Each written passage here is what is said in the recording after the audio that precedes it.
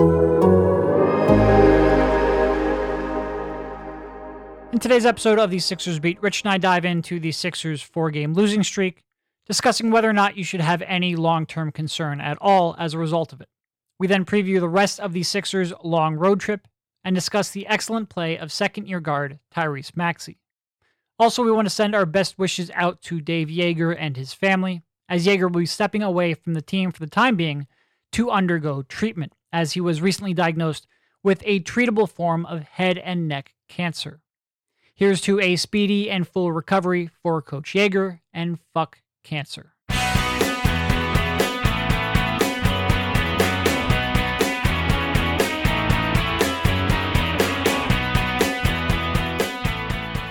All right, welcome everybody. This is Derek Bodner, joined once again by Rich Hoffman on the Sixers Beat, a part of the Athletics Podcast Network. Sixers have lost 4 in a row. All 4 without their big guy. Those two things might be tied together. How you doing, Rich? I'm fine, man. It's been a tough week for the Sixers, but look, they have had losing streaks before where we have probably given more negative reviews than we are going to this time. It's very explainable. Yeah, it is. And I think the first 2 losses, you had the Knicks loss. The Knicks are a pretty good team. They're certainly a playoff team. Played them pretty hard for most of the night. You had the Bucks loss, which quite frankly, I thought they were going to get destroyed in. Bucks obviously were missing Chris Middleton, but they did have Drew Holiday and Giannis, whereas the Sixers were missing pretty much, 4 out of 5 starters, I think, in that game. They didn't even have Curry for that game. Yeah, and they held it close for most of the time. So those 2 were fine. I think the Raptors and the Pacers were a little more frustrating, in part just because of how they lost them. But overall, if you're going to tell me that they're going to miss the amount of talent that they have, and look, this team without Joel Embiid, and we can throw Ben Simmons into that mix, is not a contender. This isn't the team that anyone is going to want to be riding into the playoffs with.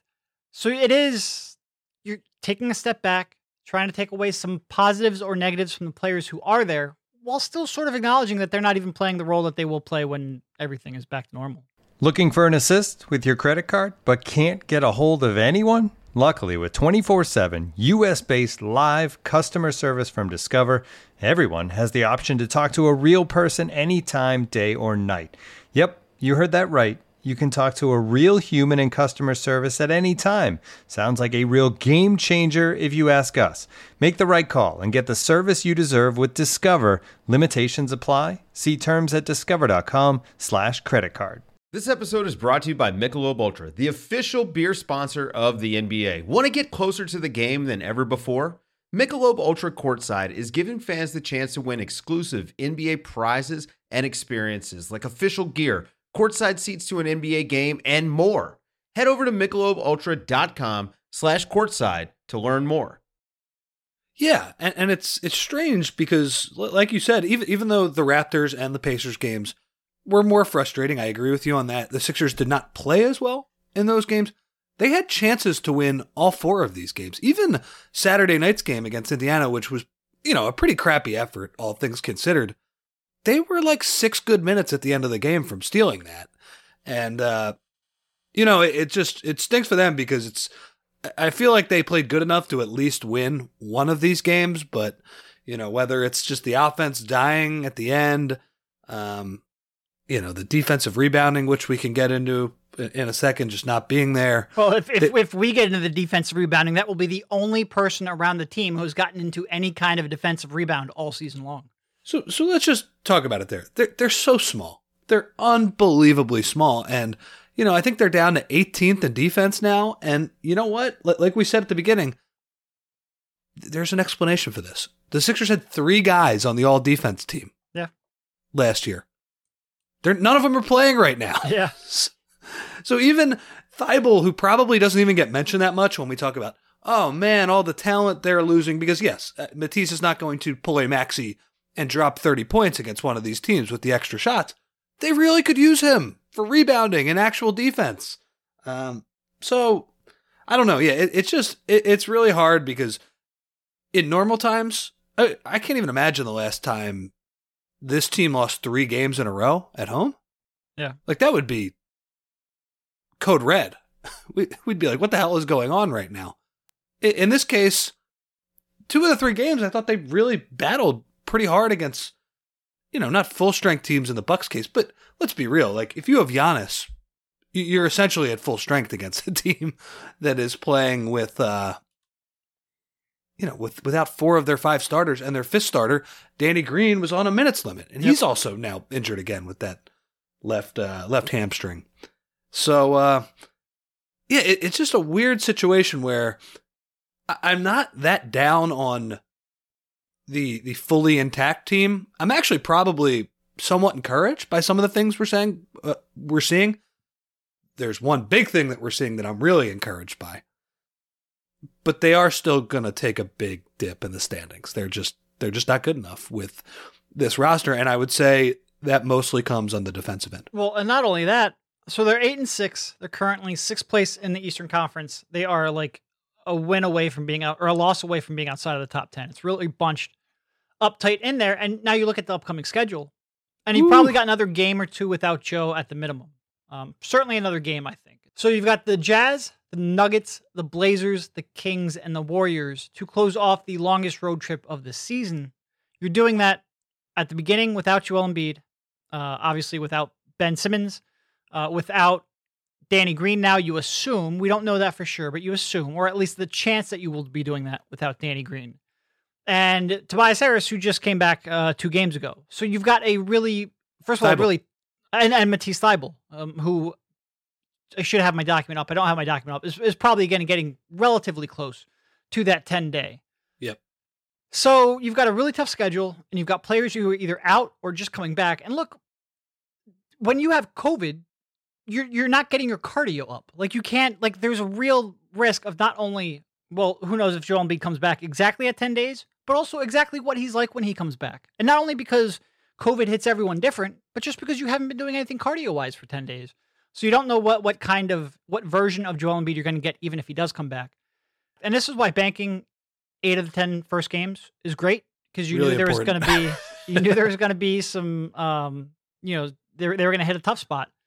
This is the tough spot, and we'll see how long it lasts. But there's a real chance this team could look up and be like, 9-10. And I guess what I would say there is, I wouldn't really panic. It's part of a season. Yeah, I mean, if they win 1 game on the rest of this trip, yeah, they would be 9-10 moving forward. So, yeah, I wouldn't. That wouldn't be cause for panic. It would be a crappy spot to be in. They would have to essentially start over that good vibes start that they had at the beginning of the year. Whatever you think about where the vibes are at now, the L's are stacked up regardless. Yeah, and I agree with you. I would not look at it as cause for panic. I like how this team played, even if Ben Simmons doesn't come back. Like, if they can just get Embiid and Harris playing back at their normal level, like, I think this team can be pretty good. They'll have an easier run of schedule. This is about as hard as the schedule will get. December's no piece of cake either, but like, look, this is their tough spot, and they're taking it right now. You mentioned the cardio and where Embiid will be. So one of the positives, I would say, the smaller positive from the individual bucket of players over these past couple of games, I'm pretty surprised. Tobias Harris looks relatively like himself. Yeah, so far. I thought the first game, he came out. The first game against the Raptors, he came out real strong. Maybe a little too much post-up heavy for me, but I thought he came out and looked physically very good. I thought he might have worn down a little bit towards the end of that game, but against the Pacers, he came out and I thought he looked like Tobias Harris. And again, when you strip away all of the other offensive talent away from Tobias Harris, he can get into some of his bad habits at times. And I thought in the second half of that Pacers game, he had a little bit of tunnel vision, and I thought the ball movement suffered a little bit. But overall, physically, and in terms of touch and scoring talent, I thought he looked pretty good. Yeah. He's always been a good first quarter player, and I thought his process was really good in the beginning of that Indiana game. A lot of quick trigger threes on the break, just making the quick decisions that Doc always talks about. And yes, I agree with you. Against the Raptors, especially, who, to be fair, that's like not an easy team to get great shots at. Sometimes, like they're very aggressive defensively, so sometimes they can bait you into playing ISO heavy post up basketball. Definitely saw some of that in the second half from Tobias. But overall, I'm just impressed that he looks pretty good. Like his cardio is there basically right off the bat. Maybe it's suffering a little bit, but it really hasn't been noticeable to me. It hasn't been noticeable like after games. He's not like I'm, dead tired or whatever. It felt good to get back out there. So that's legitimately a positive because that's something I worried about from the start. And not to say that his, everybody's different. Not to say that he might not be affected down the road a little bit by this. Who knows? But so far, so good on that front. And then I guess we're bearing the lead a little bit. I mean, we can talk about how they can't grab a defensive rebound to save their lives. We could talk about, man, it's some of the worst transition defense I've ever seen in the last couple of nights. And that's really what frustrated the hell. And look, a loss by itself doesn't frustrate me against the Pacers when you're counting the talent they didn't have. But it was really preventable because if they just gave a little more effort and a little more attention to detail in the first half in transition, they probably steal a win that they maybe shouldn't have. And that's why it's frustrating to me, not any individual performance, for sure. They played pretty well offensively overall in that game, like got to the free throw line a crap ton. That was a game where they won the 4-factor battle, but the Pacers shot 1,000,000%. And some of that was hot shooting, like Justin Holiday. That's just like a tough night. But some of it was transition defense. They're just giving up layups and open threes. So Justin Holiday, who had like 20 points in the first half on, I'm going to call it a perfect 5 for 5 from three because I'm not going to count that heave at the end, which broke his streak. He looked like Kevin Durant for a moment there. It was incredible. Those ones I'm not going to fault the Sixers too much for. He's shooting those directly off of screens and barely touching the net. But when we talk about the shooting luck in that game, a lot of that wasn't luck for the Pacers. They were getting awesome shots because the Sixers were playing really bad transition defense. And they have to figure out how to be better in that regard. I say that while also knowing they have bad defenders. Right. And like you said, it's a combination of they have 3 world-class all-NBA defensive player of the year caliber players who are not playing right now. And the rest who are, they've got a lot of one-way players and they're currently veering all towards the offensive side of the court. Yes. And they're fighting hard in some cases. In the Indiana case, they're not fighting that hard. But when you go on the road, it gets tougher. That's kind of the issue we're talking about here, and how at the end of this road trip, I'm not expecting to see too many more wins. I'm thinking the line is probably 1.5, maybe. If they could get 1, it's probably okay. If they get 2, like throw a parade when you get back home, you're still above 500. We will see how that goes. There's some weird results out on the West Coast. Some of these teams are not playing great basketball at the moment. The Warriors are. That's going to be a tough one. Okay. Well, we can talk about that all we want. Tyrese Maxey, this has been a really cool week. Yeah. So Tyrese Maxey over the last 4 games, averaging 26 points per game, shooting 52% from the field, 50% from three-point range on 5.5 attempts per game. Ooh, baby. While averaging 5 rebounds and 4.3 assists, and only less than a turnover per night, which I think sometimes I don't necessarily love to see that because it means you're not taking risks that are there. You're maybe settling for shots rather than really creating. But that being said, I mean, everything else on that is spectacular. Taking care of the basketball in and of itself isn't a negative. You would like to see a little bit more risky plays. It's really weird to say that. But a little more in terms of trying to push the envelope. Other than that, and I feel guilty even getting off on that tangent. Other than that, well, I just wanted to explain that low turnovers isn't necessarily in and of itself a good thing. Yeah. Other than that, he has been, and look, we were critical of his first 4 games. Took a little blowback from that. I stand by what we said because I think we mostly said he hasn't been good yet. We think he's going to get better. We have a little bit of concern whether you can ask a 21-year-old to be what he needs to be. Well, over the last 10 games or so, he's been what you need him to be. And more so, even. Like, I think when they had Embiid and Curry cooking, he was settling in the 16 points, 4 assists per game, but on efficient play. And I guess we were talking mostly last week about just the overall team play, but he was a huge part of that. Yep. And we were excited with how he was playing on that. And I've been, it's not really making a difference because you don't have the tentpole superstars here. I've liked his on-ball defense as well, too. That I don't want that to go underrated as well. I think he's a lot better on that end of the floor from last year. But that's also why it sucks that they went 0-4 this week. When you get that level of play from Maxey, taking a mini leap, not to say it was it's going to be sustained, but he they lose all of this shot creation. And I in my article after the Raptors game, I thought the perfect contrast is, remember last year when they played the Denver Nuggets in that matinee game? Yep. When the NBA made them play with 7 healthy players after they were sitting in a hotel the entire night in Brooklyn after Curry was tested positive for COVID.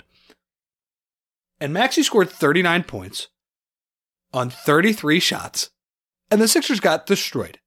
And after that game, I think we potted and we said, that was really good. Like, honestly, that's pretty impressive that he got up all those shots. Yeah, that was a complete circus game. Like, it's not applicable to winning basketball. But for a 19-year-old rookie to do that, that's pretty cool. Like, you got something to work with here. This is graduating a step up. He's playing in competitive games, keeping his team competitive.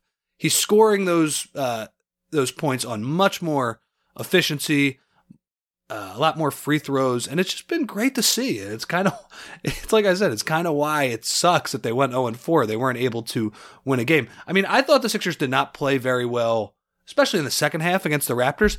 He basically willed them to a victory. If they would have won, he would have gotten all the credit, and deservedly so. He just, whenever the Raptors, after getting another offensive rebound, another transition play, another terrible Sixers pass in transition, it was just Maxey getting to the rim again and again and again to get the Sixers back in the game, to the point where they led by 2 with like, I don't know, what was it, like a minute 30 left?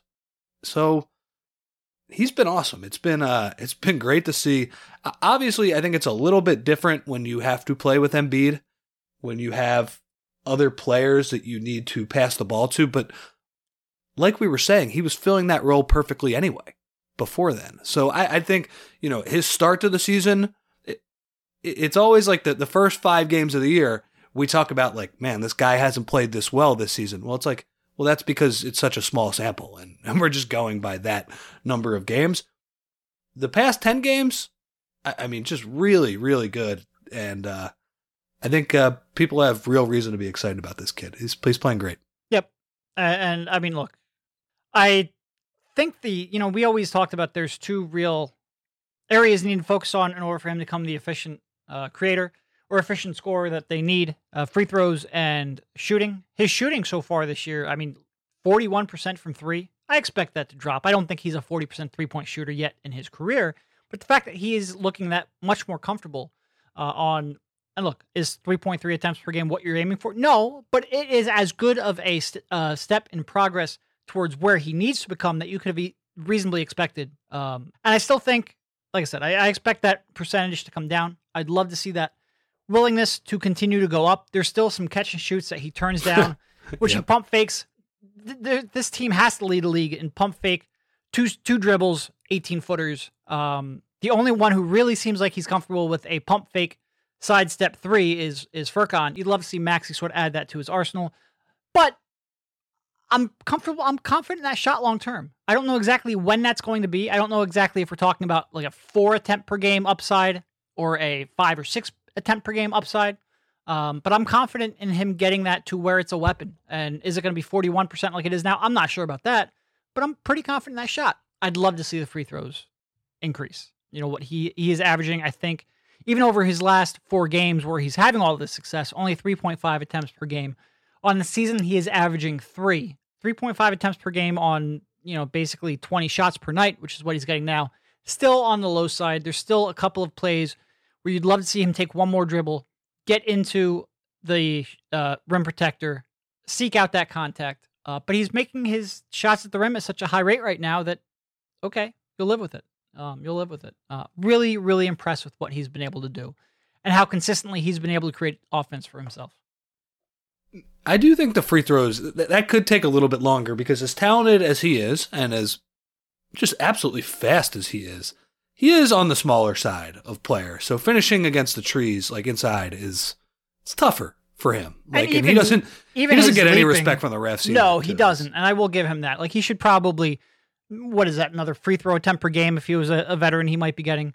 I do think it would be better. I do think there are times where he gets mauled and just doesn't get the respect that he should. But to your point, like, he's a good leaper. He's not an insane leaper. A lot of times those players who are short but are good free throw drawers tend to be A little bulkier, a little sturdier. He doesn't really have that. He's still a slight slender frame.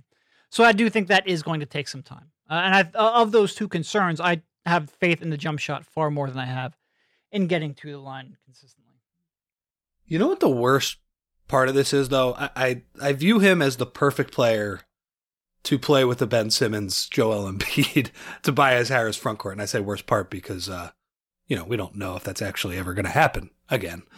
But so some of these like double drag screens in transition, that's just clean stuff. Like I think him with a broken floor and a team rotating back in transition, the Sixers have basically handed over the early offense keys to him. And he is really good when a team is in transition and they're not set. He can really, he could take those double drag screens at around the 3-point line. Some of them are even closer to half court and create a lot of havoc, create some really good shots. And the other thing I'm kind of looking at too is, this team is, the question for them always is, okay, what are they doing in a close game at the end of these games? And I'm not saying he is now the missing piece in terms of like the Jimmy Butler guy, the Kawhi Leonard type scorer at the end of games, but he's scoring well enough that, with this current nucleus, I don't think you would feel embarrassed running a play for him. No. Late in the game. Yep. He could get you a shot. Right. He is certainly an option. And I think that, there's a lot of, well, why are they keeping Ben Simmons? Do they expect his trade value to go up? Why do we have to drag this out? Well, part of the benefit is you can really see what you have in Tyrese Maxey. And look, we're 14 games into the season. If Daryl Morey drags us out to February, we'll have a much larger sample size here to figure out whether or not this is legit and whether or not it's legit for this year, and whether you can actually count on him in the playoffs. And that can inform who you target. And especially when you're talking about an asset in Ben Simmons who isn't what we thought it would be on the trade market, who isn't likely to bring back a no doubt about it superstar. Who you target and how they fit with your current personnel is so key. And knowing what you have in Maxey will help inform, right now he is one of your 2 or 3 most important players on a team. How that return fits with Maxey, having more information will be helpful. Do you think, I can't even imagine what fans would do if they traded Maxey. Oh, no. And I love fans. You should be super thrilled and want your guys to be your guys forever. There's no such thing as untouchable when Daryl Morey's talking about pursuing a championship. And that's not me saying I think they're going to trade Maxey, but nobody's untouchable outside of Joe. That word doesn't exist in Daryl Morey's vocabulary. And I'm in agreement there. But I think if you look at what the Sixers have to trade outside of Ben Simmons, Maxey's trade value has bumped up in the last couple of weeks. There's just no doubt about it. He looks like, a 20-year-old who looks like he's well on his way to becoming a starting caliber combo guard, point guard. I don't know what the exact term you want because of the lower assist, but this has been really impressive. I mean, he's doing this against, the Bucks, the Raptors. Fred VanVleet is not, he's a good on-ball defender. He's not obviously the tallest guy in the world. Maxey was going by him like he wasn't even there at the end of that game. And that's awesome. That is really cool to see. And, for a Sixers fan base, part of the reason I think that Maxey is so beloved is that he's the guy that this team never seems to get. They never get the quick guard who looks like he can shoot it a little bit too. It's awesome. I mean, I think, as much as this 0-4 skid, this potential 0-8 skid could be, if you come back with Embiid playing at a high level, who knows, maybe his knee gets a little bit better over this period too. Maybe a little bit of a blessing in disguise. Not a blessing in disguise against COVID, but just hopefully that can get a little bit better along as he doesn't put any pressure on it. You get Tobias back, whatever the hell happens with Ben, and you have this confident of a Maxey. That's exciting. If he's your 4th or 5th best player, that's cool. That. I'm not saying it turns this team into a title contender, but it certainly turns them into a more serious team when the playoffs roll around. And for this guy, I keep harping on it. 20 years old. That's why even when he sucked, we were like, it's okay.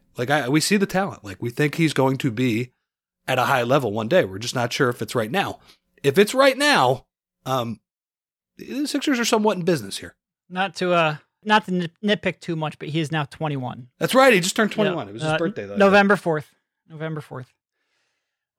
Yeah. We'll take back what I said. He's old now. Yeah. Yeah. I mean, look, it is. It's kind of amazing that right now Joel Embiid's best running mate might be, with all the assets they had, all the draft picks they had coming into this. Joel Embiid's most bankable running mate might be a 21st pick in the draft. That is both a credit to what they did with that pick and also a couple of mistakes here along the way. But gosh, just thinking about where they would be if Mike Muscala didn't make that shot, it is amazing. Looking for an assist with your credit card but can't get a hold of anyone? Luckily, with 24/7 US-based live customer service from Discover, everyone has the option to talk to a real person anytime, day or night. Yep, you heard that right. You can talk to a real human in customer service anytime. Sounds like a real game changer if you ask us. Make the right call and get the service that you deserve with Discover. Limitations apply. See terms at discover.com/creditcard. You know, if I would have applied myself, I could have gone to the NBA. You think so? Yeah, I think so. But it's just like, it's been done. You know, I didn't want to, I was like, I don't want to be a follower. Hi, I'm Jason Concepcion. And I'm Shea Serrano. And we are back. We have a new podcast from Wondery. It's called Six Trophies. Woo! And it's the best. Each week, Shea Serrano and I are combing through all the NBA storylines, finding the best, most interesting, most compelling stories, and then handing out 6 pop culture themed trophies for 6 basketball related activities. Trophies like the Dominic Toretto I Live My Life a Quarter Mile at a Time trophy, which is given to someone who made a short-term decision with no regard for future consequence. Or the Christopher Nolan Tenet trophy, which is given to someone who did something that we didn't understand. Catalina Wine Mixer trophy. Ooh, the Lauryn Hill You Might Win Some, but you just lost one trophy. And what's more, the NBA playoffs are here, so you want to make 6 Trophies your go-to companion podcast through all the craziness. Follow 6 Trophies on the Wondery app or wherever you get your podcasts. Listen ad-free right now by joining Wondery Plus. Yeah. All right. So still the number one ranked offense, which is amazing, mind-boggling. They're number one by a little bit now, too. And all their 4 factors right now are pretty good. Like 3rd in effective field goal percentage, 7th in turnover rate, 9th in free throw rate, which is pretty surprising considering how many games they've played without Joel Embiid now. Do I completely buy it? No, I'm still skeptical. But they're playing really well. They're playing really well offensively, and that's despite the fact that Andre Drummond is one of the worst shooters at the rim that I've ever seen in my life. That's amazing. He dominated the glass. I think he had 8 offensive rebounds against the Pacers, and I'm not sure he converted any of them into points. It was amazing to see. And look, he's been put in a really difficult spot. Honestly, job well done if he gets 1 or 2 of these games on the way back. But you are seeing some of the warts of having him be your main center. You know, when Embiid comes back and you could bring him off the bench, that'll be a good day. Yeah, and I thought you had some pretty good B-ball Paul minutes. He played a little bit of 5 there. Him and Yang both sort of on the court at the same time. You can call them whatever you want. But he had some good moments there. Certainly defensively against the Bucks and Giannis. I thought he had some pretty decent moments navigating drop coverage there against the Raptors. So I think he's been pretty good. He's not that good offensively, unfortunately. He's he was making those slow threes in the bubble that they're not there right now. He's, the difference in finishing over length at this level, I think, is noticeable for him. He also just feels like a guy too who offensively he needs plays run for him or offense run through him to get into a groove. And unfortunately, he's not good enough that guy on this team right now. But yeah, no, I honestly he's not playing the most effective basketball in the world, but I'm encouraged by what I'm seeing from him. And I do like that Doc is still playing him despite some of the mistakes, because he definitely does bring just a level of effort and defensive intensity that this team could use, even if it doesn't always result in the best defense in the world. Yep, for sure. How about Seth and Danny before he got re-injured? How do you think they have looked so far here of late? Yeah, a little bit of a step back for Seth over the past few games. So we're talking about Maxey and Seth. they were really bad defensively against Indiana. That I don't know what the heck screen you would call it, like the flat ball screen that the Sixers run on 12 for like TJ McConnell. I can't even imagine how many times they botched that switch. Like you either switch or you don't. What are we doing, fellas? It's a play you guys run a lot. Speaking of TJ, did you listen to, I think it was it on JJ's podcast where he was talking about how Brian Colangelo came in on like his first training camp, didn't recognize TJ, wanted to know why the assistant coach was playing pickup? I didn't hear that. That was fantastic. Between that and the story of him being carded at Xfinity Live. Xfinity, yeah, that's right. Yeah, just fantastic. That's great. I mean, it adds to the legend of TJ McConnell. And also, too, if your defense is not on point and you're just giving up the easy stuff, you know who's going to take that easy stuff? TJ McConnell is going to take that stuff from you. So, good to see. He's carved out a nice niche in Indiana. Good to see him. Nice niche well. And a nice bank account too. Yeah. That's another process success story for sure, as Brett would say. They haven't played as good. I mean, Danny, it didn't even feel like he got in much of a groove before injuring his hamstring again. I feel like he's a player. He needs the stars to play with. Like, I think when you look at Maxey, you want to give him extra possessions. He can handle that.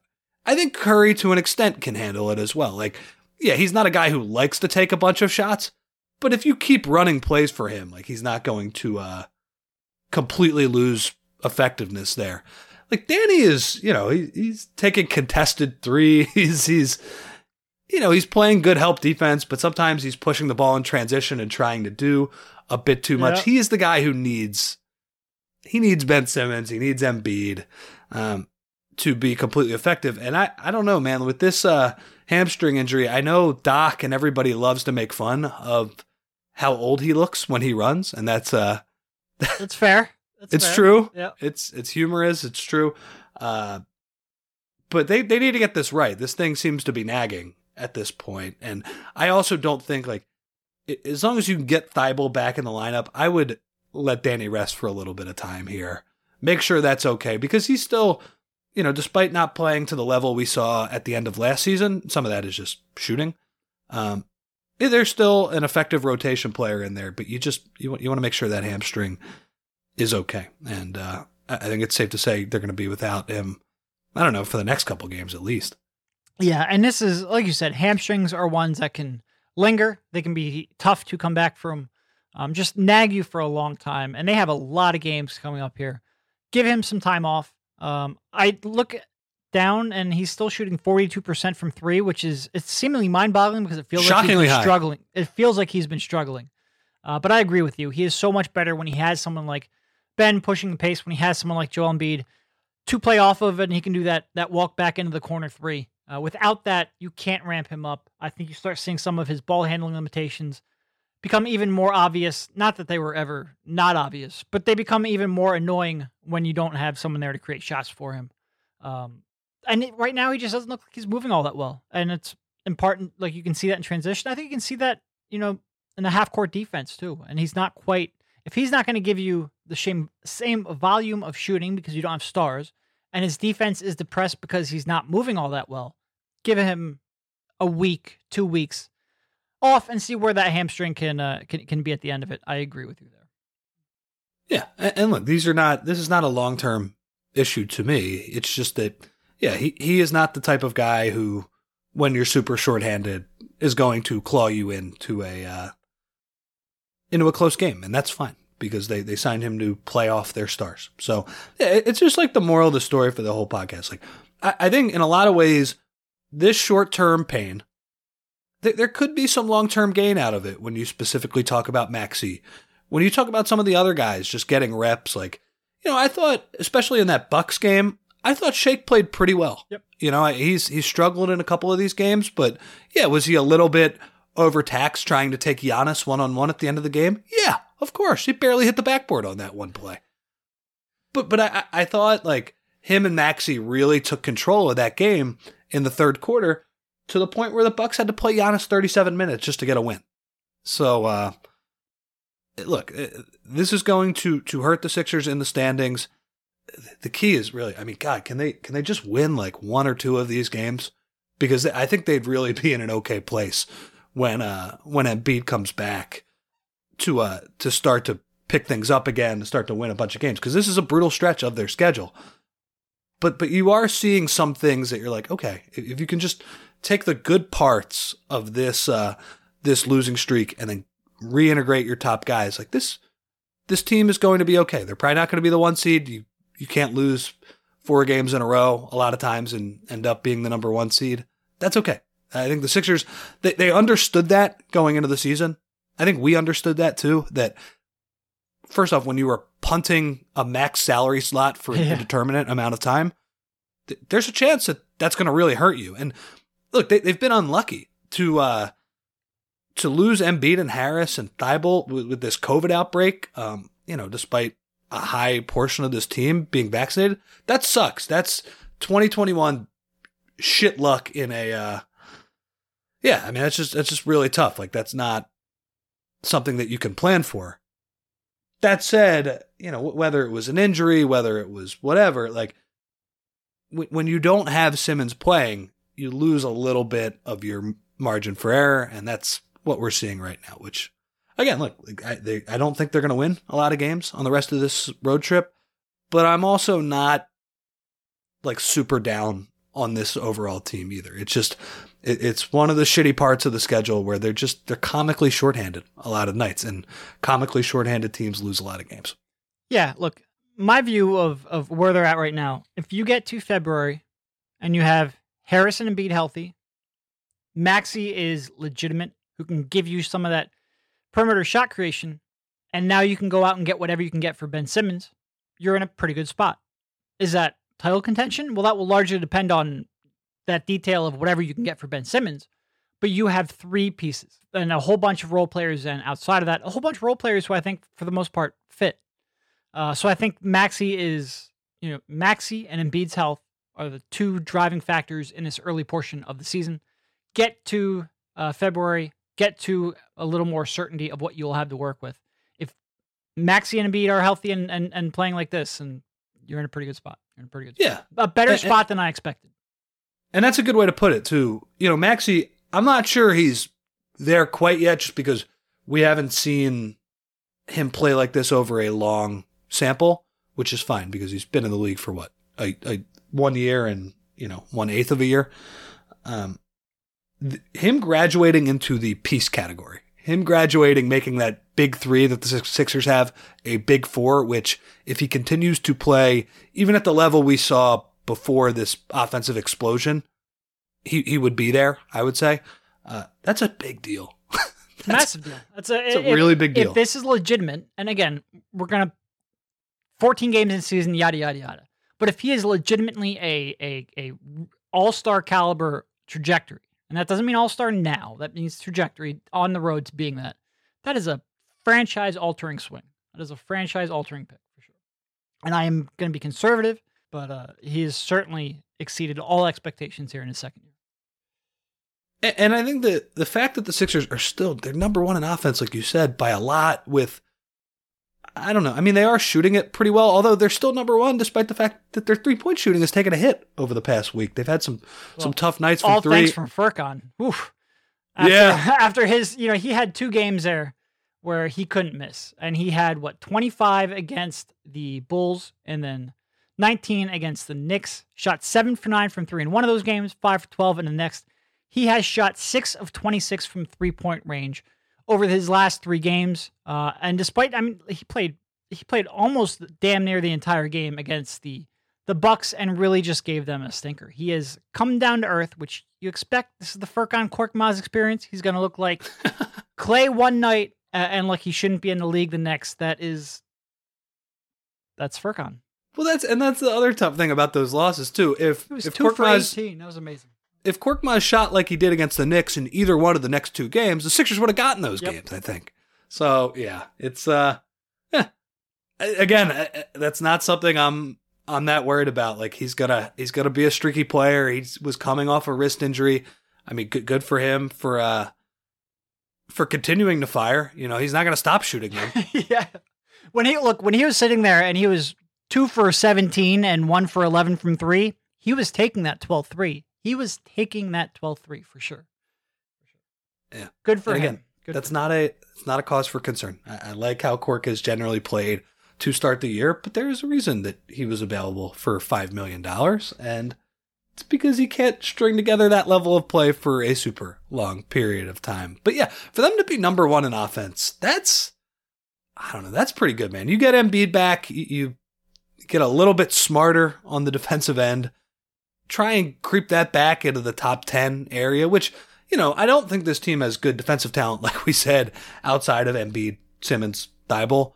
But like, you get Green back, who's a really smart positional defender, you can creep back into that top level of defense. I mean, if you ever got Simmons back, you really could creep into that top level of defense. This, to me, at its whole form, feels like a pretty damn good regular season team. It's just not going to be the case over the next week. And it's okay. Yep, for sure. All right, I think that is probably just about all that I have. Thank you, Rich, for jumping on, and we will talk to you soon. See you, man.